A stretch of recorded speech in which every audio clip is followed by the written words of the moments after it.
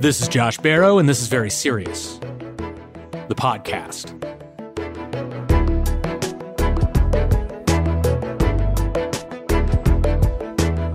I'm really excited this week to be reunited with Ken White. Some of you likely were listeners to my KCRW podcast with Ken, All the President's Lawyers.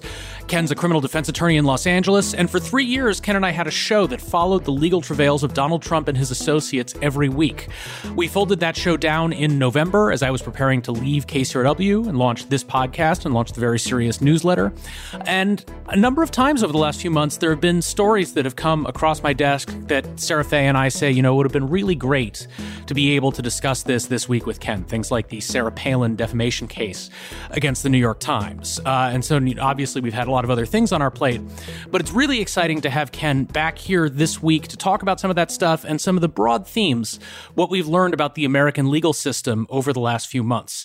So some of that, what we're going to discuss, has to do with Donald Trump. A lot of it really isn't about Donald Trump. One of the nice things about Trump being not president anymore, is that you don't have to talk about him every week, but we will talk about him some this week. In any case, hi, Ken. So great to be back here with you. Josh, thanks for having me on the show. Good to see you again. Great to see you. So there are two big themes I want to discuss this week. One of them is really directly about Donald Trump. The other has to do with defamation law and is only sort of incidentally about Donald Trump.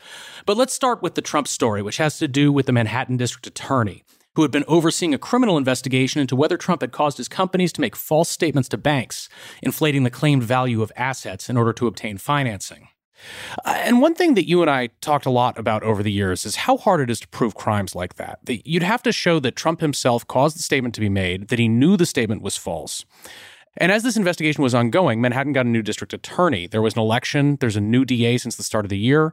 Cyrus Vance is out. Alvin Bragg is in. And Bragg, when he came into office, he apparently was quite skeptical of the strength of this proposed case against Donald Trump, in part because it would have relied on testimony from convicted felon Michael Cohen. So you had these two high-profile lawyers who'd been brought in specially to the office to oversee the Trump case, and then they resigned when Alvin Bragg declined to proceed toward an indictment, at least based on the evidence they had now. The idea was basically, well, if we learn something new later, maybe we can indict. I guess that's true of anyone at any time. So I guess, first of all, how common is it for a change in management to lead to a big change in strategy on a politically prominent case like that? It's not unusual because a politically prominent case, and this is probably the most politically prominent one you can imagine, is going to involve a huge investment of an office's time and resources and attention. It's really going to some extent, take over the agenda. And Bragg is someone with his own agenda. He's someone who wants to change the way criminal justice is administered in Manhattan. Some of his ideas are controversial, but not really controversial outside the criminal justice realm. And I think he wants to focus on other things. The Trump case, if it's pursued as a criminal case against Donald Trump, is going to be all-encompassing of the district attorney's time and attention and his ability to get agenda items done. So these two lawyers who resigned when Bragg made this decision not to proceed, Mark Pomerantz and Kerry Dunn, they're both big shot guys who have been in private practice for a long time. Pomerantz is 70 years old. So a lot of the news coverage is basically like, the line prosecutors are resigning because they don't like this decision from above. But this isn't the normal situation where you have some ADA who's 35, who's been there for a number of years, and is like, screw this, I'm going to quit, I'm going to go into private practice. It was like these were the ringers who were brought in. So I guess I don't know what point there would have been for them to stick around if the office wasn't going to proceed with this. Well, exactly. This isn't, the civil servant who's been a civil servant for 20 years, resigning in protest as a matter of principle. These are two heavy hitters brought in specifically for this case. One of them is a former federal prosecutor who, it's been reported, wasn't even being paid to do this work. And the other is a long-term higher-up operative within the DA's office, very experienced with the political end of things as well as the legal. And if nothing is going to happen with this investigation that's big and splashy, then there's not a lot of incentive for them to stick around to be doing high-end supervisorial work on something that's not high-end. So there's a couple of questions you might have had if you were the DA. One is this worth all the time and resources that it's going to take? Is this a distraction from other core objectives of the office? But the other question is this case any good? Are you actually likely to secure a conviction if you bring this case? And so you have Bragg, who might be sitting there, worried about, we're going to bog down in this case. It's very hard to prove and we might lose it. But you also had Cy Vance, who I think, as they were proceeding with this case, he has to have known that he could be the political hero who would bring this case, bring it toward indictment. I think he may have even hoped to bring the indictment before he left office. Donald Trump, as he is, was quite good at delaying this process, and they did not indict before Cy Vance left office. But it wouldn't have been Cy Vance's problem if the case had fallen apart. In fact, he could have brought the indictment and then left office, and then the case could have fallen apart under Alvin Bragg, and he could have basically been like, well, that was Alvin Bragg's fault. So it seems like there's problematic incentives on both sides here. I tend toward the view that this case was quite weak, and it was a correct decision not to bring it. I don't know if that's your view, but one of the things that I see looking at this is that Cy Vance had the opportunity to try to bring this case, and it really wouldn't have been his problem that the case was actually not any good. Well, Josh, I think the problem is that this case has been, like the Mueller investigation beforehand, the focus of so much wish casting, the focus of so many people's hopes and dreams about finally this time we got him, and not necessarily reality based. So as you said at the top, the types of crimes we're looking at here are very hard to prove. You're talking about reporting and accounting decisions that typically someone like Donald Trump in an organization wouldn't be making personally and wouldn't be directing personally. And it's difficult to show that not only were they involved, but they understood that what they were doing was illegal. Because when you're talking about reporting different numbers to different places, the truth is sometimes that's appropriate because sometimes the different places are asking different questions. You're talking about different valuations, things like that. So here they were going to have to show that he knew that what he was reporting was false or fraudulent. That's a really high burden. You add to that, if they're relying on Michael Cohen, who's a convicted felon, a convicted liar to Congress, and whose rehabilitation tour that he's been on is perhaps not as convincing to prosecutors and juries as it is to podcast consumers. And he has a specific beef with Donald Trump. Absolutely. So in addition to being dishonest, there's an obvious story to tell about why he would lie about Donald Trump to get ahead. Absolutely. And now DAs have a lot of experience using insiders to go against their bosses. And so they are adept at evaluating who is going to sell to a jury and who isn't, and who they trust and who they don't. So if they don't like Michael Cohen, ain't nobody likes Michael Cohen. So I think that's part of it. But it's clear from some of the news reporting, the New York Times has done really good reporting on this, that there were disagreements within the prosecutor's office about what an appropriate course of action was here. That you had Pomerantz and Dunn, who very much wanted to proceed with this case. You also, before you had Alvin Bragg basically squashing it, you had a number of the actual career line prosecutors who didn't want to be involved with it. Back in the fall, when it looked like Cy Vance was pushing toward that he wanted to bring this case, I assume if you're a career prosecutor in the DA's office, presumably you don't want to get sucked into some big high-profile case that's going to fall apart and lose, right? That's true. Although, the DAs are, as a rule, more amenable to rolling the dice and taking their shot at a tough case than U.S. attorneys are. They're more likely to take a case that's closer to the line and take a risk of losing. But still, when you're talking about a case that is going to be your entire life 24/7 for years, you don't want to just blow it on something that doesn't have a good chance of succeeding and something that's going to be hugely politically controversial, that's going to have people on Twitter posting where your kids' schools are and things like that, that's just going to be crazy making for your whole life. So that's, I think, the case as to the career prosecutors within the office. As to the DA himself, I think Bragg has things he wants to do with this job. And those things are along the lines of maybe we can think of different way of running prosecutions and, maybe not jail so many poor people and so on and so forth. And it's hard to focus on multiple things at the same time. And he's under a lot of pressure regarding that. I mean, that's the sort of the top political controversy in New York City right now has to do with crime and prosecutions and the idea that some of the prosecuting offices, like in Manhattan and the Bronx, are being too soft, more or less. Of course, anytime you try to change the political justice system default, which is, as harsh as possible against everyone, you're going to be getting this huge pushback from all over the place. And so if he wants to accomplish anything here, he has to devote a lot of his time and resources to that. And if you go after Donald Trump or a member of Trump's family, then that's going to be your life. That's going to be everything for a while. So is anybody else going to prosecute Donald Trump? I mean, I feel like that was a theme for us for years on this show, that there was always some MSNBC theory of, how they were getting Donald Trump this time. This seemed like the most live one in that, there really was a district attorney who really was working on trying to bring a criminal charge against Trump. Now that looks like it's off the table. Does that mean that, he doesn't have anything else to worry about, at least on the criminal side? Nothing else to worry about? No. Nothing else to panic about? Yes. So I would say that there's still a chance.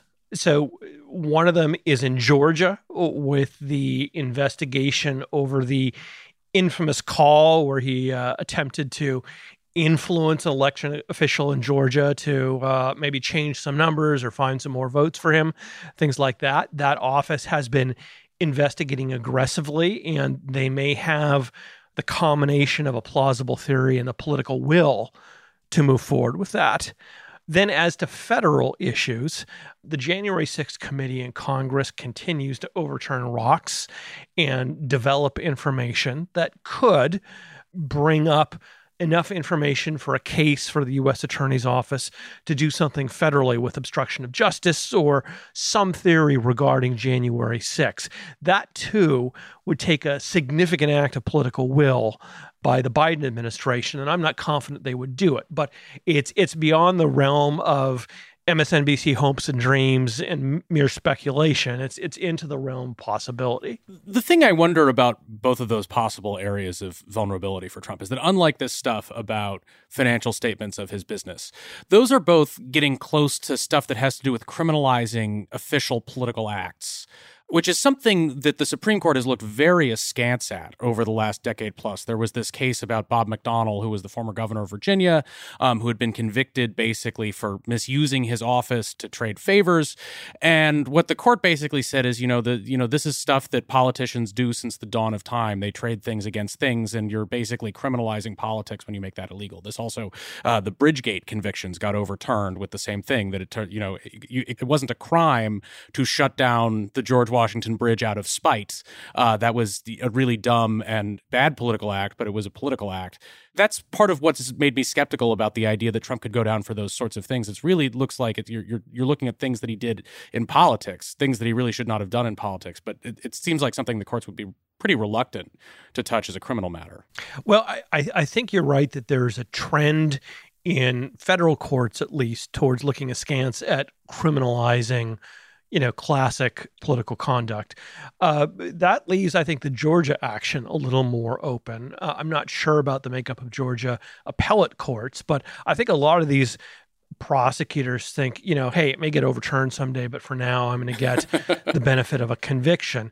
So if I had to rate it, I would rate the Georgia case as more plausibly going criminal than the federal case. I think it's going to take a historically unusual amount of political will to go after him federally based on the January 6th. And I think it's unlikely, though not impossible.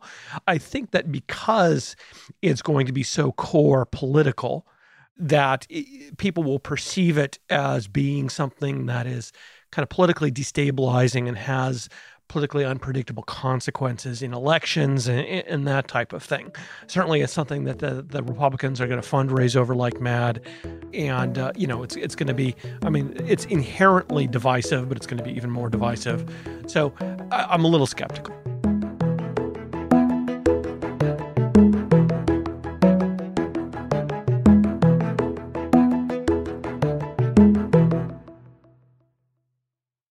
Let's talk about defamation cases. There's been a lot of lying in recent years, a lot of accusations of lying, and a lot of litigation about lying and accusations of lying.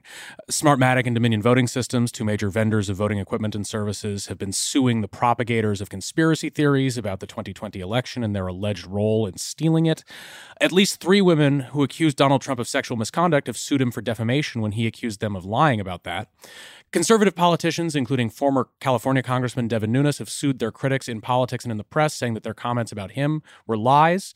Sarah Palin, frankly, had a pretty good point when she said the New York Times had no reason to suggest that she'd inspired Jared Lee Loughner's shooting of Congresswoman Gabby Giffords, and she took them to court over that.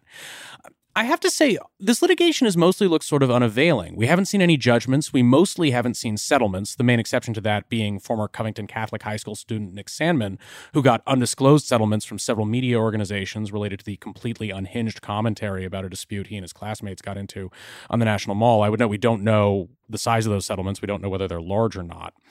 Is this system working? Is defamation litigation achieving some sort of objective that it's supposed to? I mean, I certainly don't see, direct instances of people being held accountable for lying about people. Well, I think that it depends on what you think the point of defamation litigation is. Sometimes the process is the punishment. Or, as the police say, you can beat the rap, but you can't beat the ride. In other words, you might not wind up convicted, but in the meantime, we're going to screw up your life with the process. Defamation litigation can be very similar in that even if you eventually prevail, it's hugely stressful and incomprehensibly expensive to defend. And most Americans can't afford to defend it. The thing that troubles me is that I think we've really thoroughly transitioned into an era where defamation litigation is a way for plaintiffs to fundraise, to generate enthusiasm with their base, and to conduct politics by other means. I think that's bad and destabilizing and generally does suppress speech. Because again, even if often these defendants are winning in the long term, it's extremely expensive. Even if you think I'm tough and I can take it, most people find being a defendant in litigation to be terribly, terribly stressful and life-altering. So that's bad. I think it's right in operating the way it's supposed to that these cases rarely result in any sort of verdict for the plaintiffs. It's supposed to be very hard to win a defamation case because of the way we value free speech and the way defamation law is set up. So when I see something like the Sarah Palin case, where I agree with you, the New York Times completely screwed up, and I think to their credit, they admitted it. I think this is probably the way it's supposed to operate, with a federal court hearing the claims very carefully, ultimately giving Sarah Palin an opportunity to go to trial, but eventually those claims losing because she didn't have enough proof. My question then is, what is defamation litigation for? Who are the sorts of plaintiffs who should be winning in cases like this? Is it just for truly private parties like Nick Sandmann? I mean, I don't know if Nick Sandmann would have won in any of these cases if he'd gone to trial. A lot of the statements about him were pretty irresponsible, and he, unlike Sarah Palin, was not a famous person when this started. But should someone famous like Sarah Palin, are there circumstances in which she ought to be able to sue a publication and win? I mean, is that what we're looking at with Dominion? Should Dominion Voting Systems, when someone makes up this egregious lie that is obviously false, that is damaging to Dominion's business, is that the sort of situation where a public figure like Dominion, a major company, ought to be able to get some sort of judgment out of this? Yes. The state of the law is that when you say something false about a public figure with actual malice, meaning knowing that it's false, or with reckless disregard, ignoring evidence that it's false, then they should be able to prevail. And I think that, for instance, Sarah Palin had a fair shot at proving that. She certainly thoroughly proved they got it wrong, that when they suggested that her political rhetoric somehow had an impact on Jared Loughner, that was completely wrong. What she couldn't do was prove that the writer who wrote it and the editor who did the initial edit and published it knew it was wrong at the time or looked away from clear evidence that it was wrong. To the contrary, the evidence showed that as soon as someone said, hey, wait, are you guys sure about that? They looked into it, they figured it was wrong, and they withdrew it and apologized. So let's talk some specifically about the Sarah Palin case and the circumstances of that. This was an editorial that the New York Times ran in 2017 after the shooting. There was a gunman who shot at Republican congressmen who were practicing for a congressional baseball game, severely wounded Steve Scalise, who was then the majority whip. And the Times ran this kind of dumb well, first of all, staff editorials are stupid in general. Nobody cares about them. This I think one thing the Times should learn from this case is that staff editorials are more trouble than they're worth. We used to say in college, writing a staff editorial is like pissing in a dark suit. Gives you a nice warm feeling and nobody notices. So they ran this editorial basically about how all this irresponsible political rhetoric was causing violence and people needed to stop saying such irresponsible things. And one of the key examples they pointed to was the 2011 shooting of Gabby Giffords. Jared Lee Loughner shot her, very seriously injured her. She did not end up dying, but she's, to this day has deficits related to that. And the Times said the link to political incitement was clear, and they point to this graphic put out by Sarah PAC, the Political Action Committee for Sarah Palin, that had put crosshairs over various congressional districts where they were trying to defeat members of Congress for re-election. Now, the Times incorrectly said that it put crosshairs over the candidates, which is not what the graphic had. It was, it was just on a map. But more importantly, there was no evidence that Jared Lee Loughner had ever seen this graphic. Jared Lee Loughner was insane. He had a long-standing obsession with Gabby Giffords specifically, was upset about her failing to give a satisfactory answer to a complete nonsense, insane question that he'd asked at some public event. So the idea that Sarah Palin had somehow incited this attack is false. And so you say, that we don't know that the Times or its employees acted with actual malice here. And I think people trip over the term actual malice because they think were you trying to be mean to Sarah Palin? But basically, this was a truly incompetent action by the Times that they reported a thing that wasn't true. If they had looked into it at all, they would have figured this out.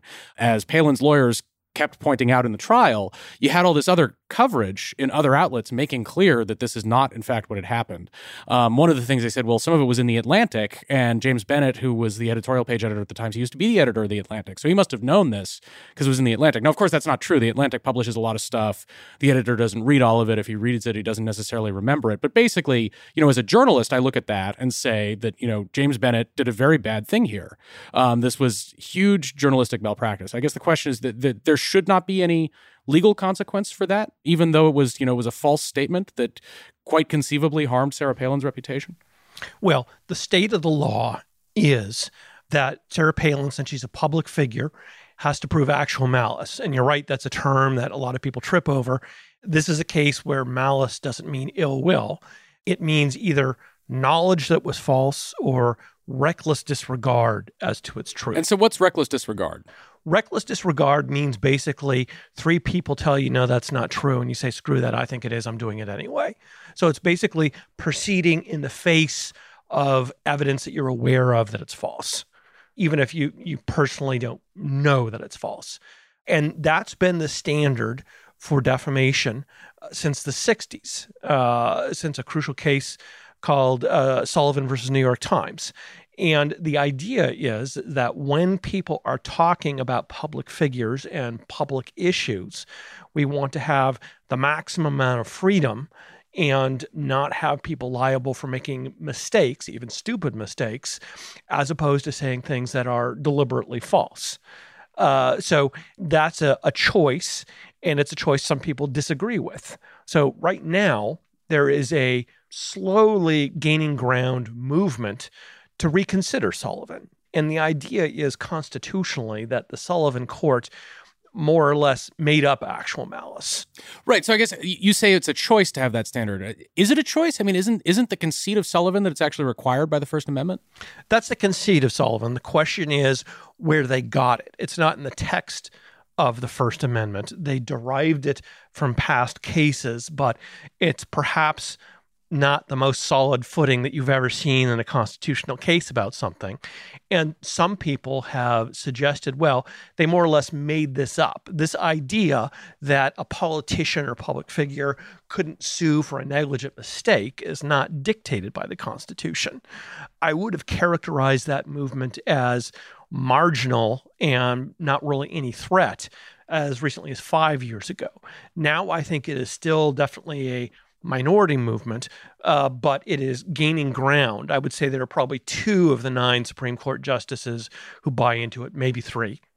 I don't think you're going to see Sullivan overturned soon, but I see that as an agenda item for the Federalist Society and the right for coming years, and not implausibly something that could happen within the next generation. I think it's a dumb idea for them. Wait, I'm sorry. Is it your view that the court basically made up the actual malice standard and it's not required by the Constitution, and yet they shouldn't overturn Sullivan? Well, I think that the way they got there is a little cloudy. So remember, there was one segment at the Supreme Court, the absolutist segment, who thought that I don't care if defamation has always been a thing. The First Amendment says what it says. We shouldn't allow defamation law at all. That's like Justice Black, and that's the First Amendment absolutist school, of which there's hardly anyone existing anymore. The school represented by Sullivan is that we have to balance the First Amendment and the extreme value we place on speech on matters of public interest and public importance with this traditional defamation law, and this is the way we get there. So that is not the only way that could have come out, and I don't think that that result was mandated. So my answer is, I think that as a policy choice, it's the best. I think that as a interpretation of what the First Amendment requires and how to harmonize it with defamation law, it is plausible, but I don't think it's absolutely mandated. But the court is not supposed to be making policy choices here, right? I mean, the court is supposed to be figuring out what the Constitution says, what sorts of torts you could have in a world where we have a First Amendment that protects a right to freedom of speech.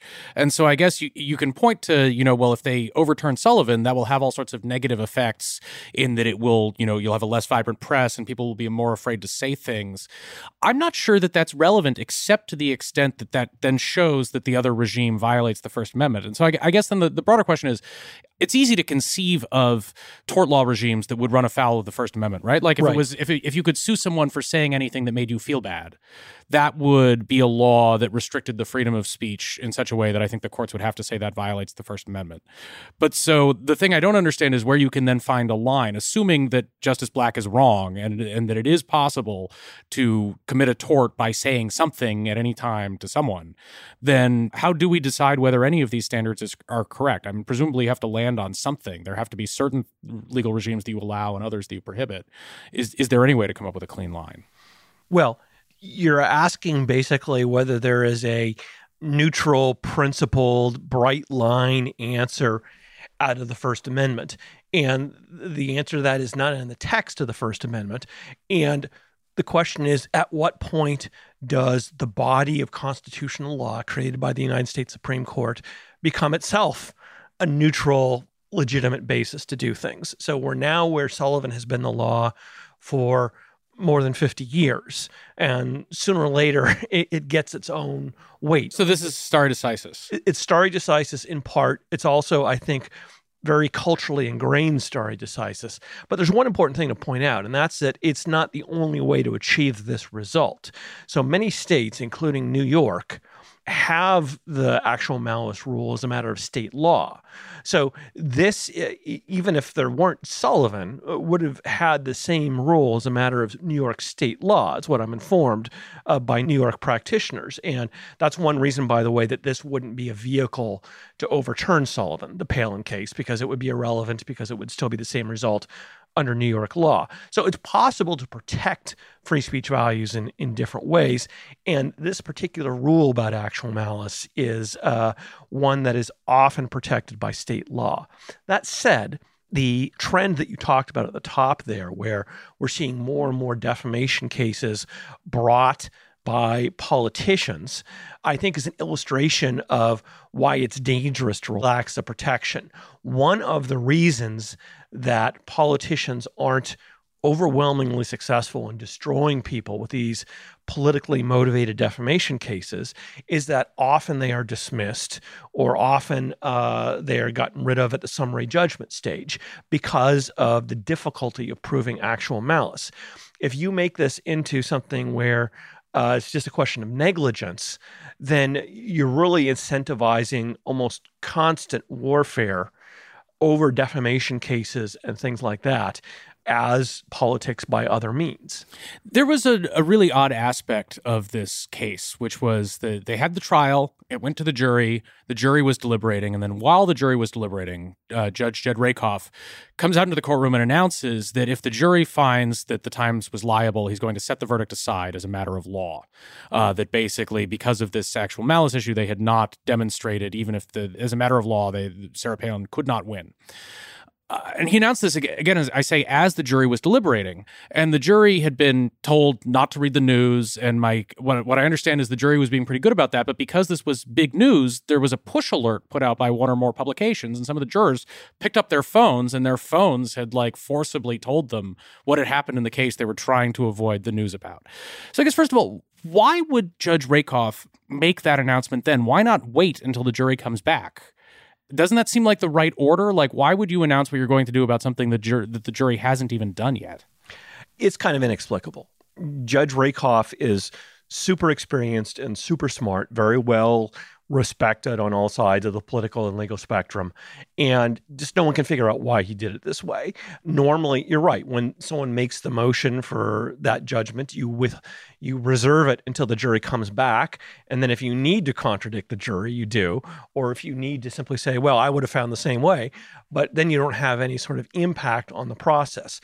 Why he would have done it this way, which risked this result, even under the most charitable understanding of how the way jurors actually work, is just inexplicable. And his order afterwards discussing it is somewhat defensive and points out rather defensively, hey, when I proposed just announcing this, no one objected. So no harm, no foul. So, which is probably legally correct, that since Palin's team didn't object to him releasing the ruling, that they're going to have trouble attacking this on appeal. But yeah, this is just an own goal by the judge, and everyone makes mistakes, including federal judges. Does this, you say that because the Palin team failed to object, that they don't really have any appeal grounds here. If they had objected, would this be grounds for appeal? It might be, although not good grounds. So the judge conducted an inquiry. The jurors said it didn't influence the way they decided. So he decided no harm, no foul. And so that's very hard to overturn on appeal. It's something that would absolutely infuriate you as a litigator. But I actually think that given how the jury deliberated and how they came out, it probably didn't have an impact. The evidence went in pretty smoothly, and it went in pretty one-sided. So this really wound up being a trial that was an exposition of sort of a certain amount of hubris by the New York Times, and basically putting into a staff editorial like a Twitter meme, an idea that was popular on the far unreflective left, but wasn't actually based in truth. So they got a lot of egg on their face. But in terms of the proof of whether they knew at the time it was false or deliberately looked aside from evidence that it was false, it all went the other way.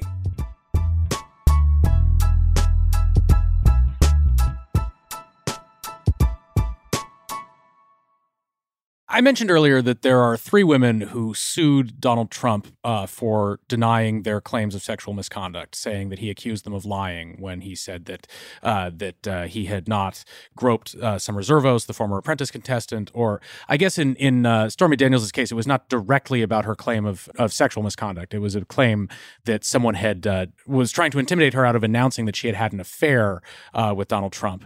And then you have E. Jean Carroll, who accuses the president of having raped her at a department store in the 1990s. She's also brought a suit against him, claiming defamation here. And so in 2 cases, these claims did not work out so well for the women who brought them. Stormy Daniels ended up losing an anti-SLAPP motion, basically that Donald Trump was engaged in commentary on a matter of public concern and that she was suing him, trying to stop him from talking about that. She got some bad legal advice from Michael Avenatti, who is not a good lawyer, and she ended up owing a judgment of hundreds of thousands of dollars to President Trump. Summer Zervos, who was tied up in litigation for years, basically about whether the president could be forced to give a deposition, ended up dropping her lawsuit in a way that was kind of surprising to me, given how long she had worked to get there. And we talked at the time on All the President's Lawyers about how this was that she was vulnerable to an anti-SLAPP claim, sort of similarly, that the president, when he denied groping her, was making a statement on a matter of public concern and that she was vulnerable to losing a SLAPP motion. Now you have E. Jean Carroll, who has, it's the most serious claim against President Trump in terms of his conduct.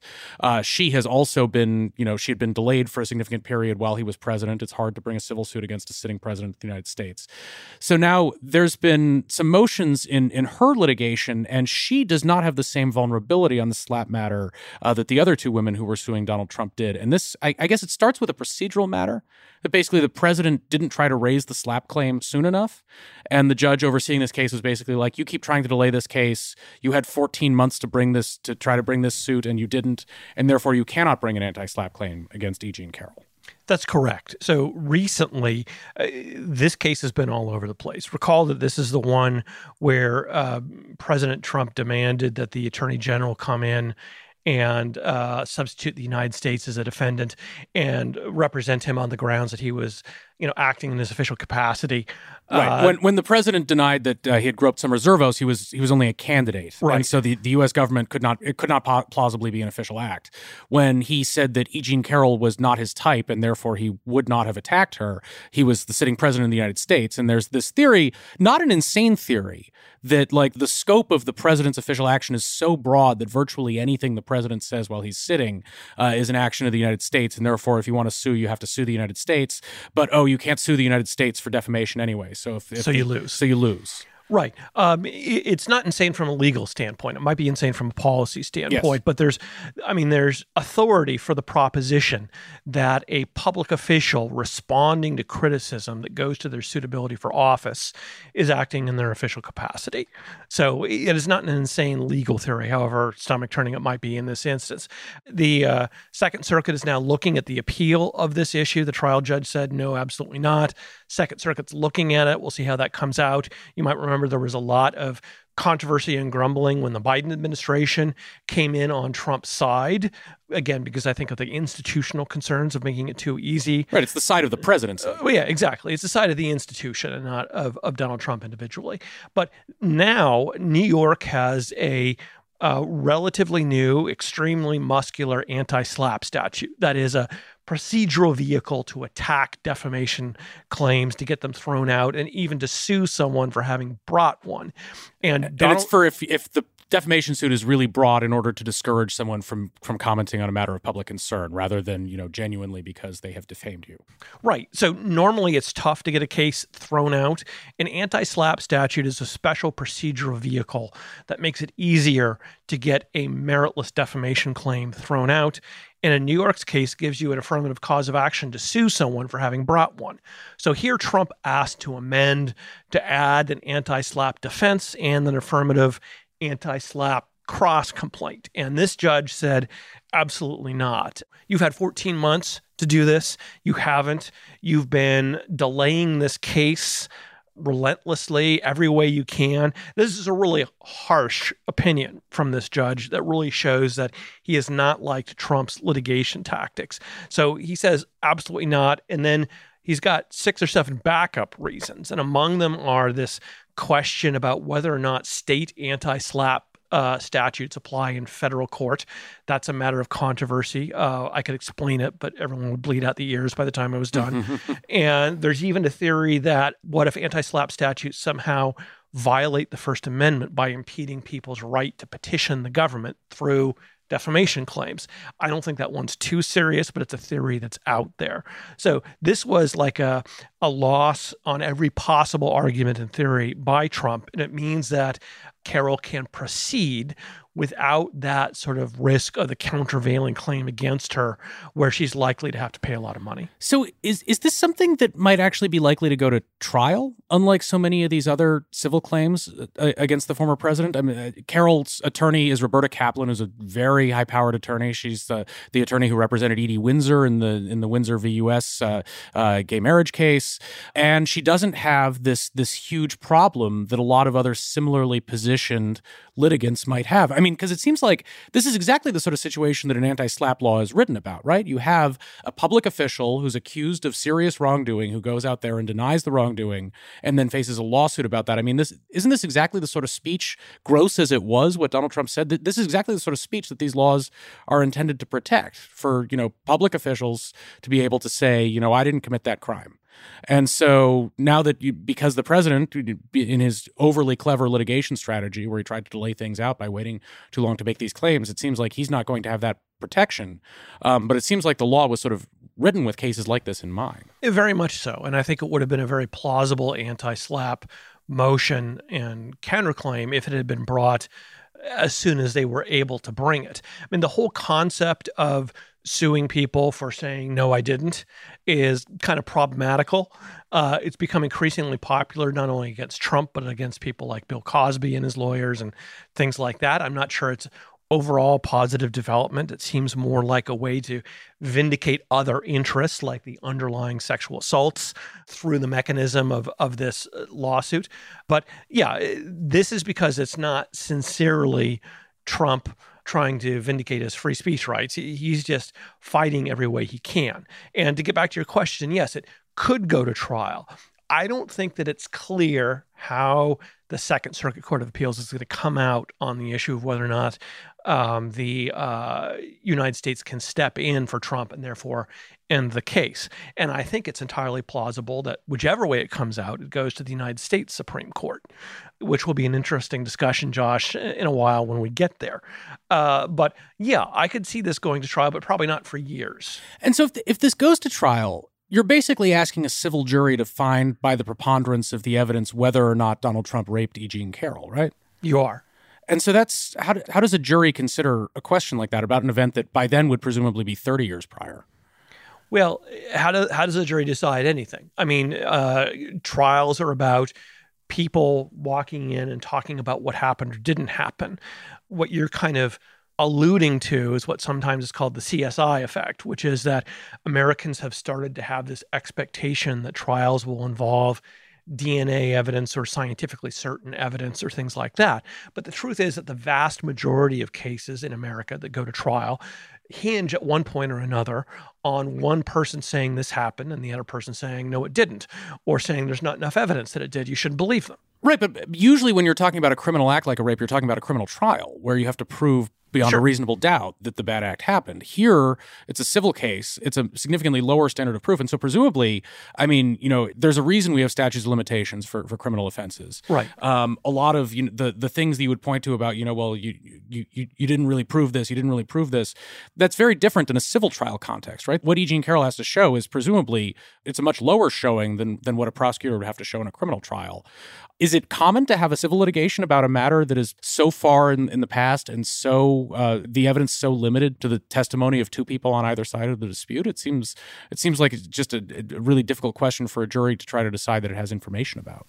Well, because of the way civil litigation works, Josh, it's not uncommon for the events you're talking about to be significantly older than they would be in a criminal case. So a lot of the time, one of the last civil trials I did, we were arguing about what people said to each other and entering into a contract 10 years before the trial.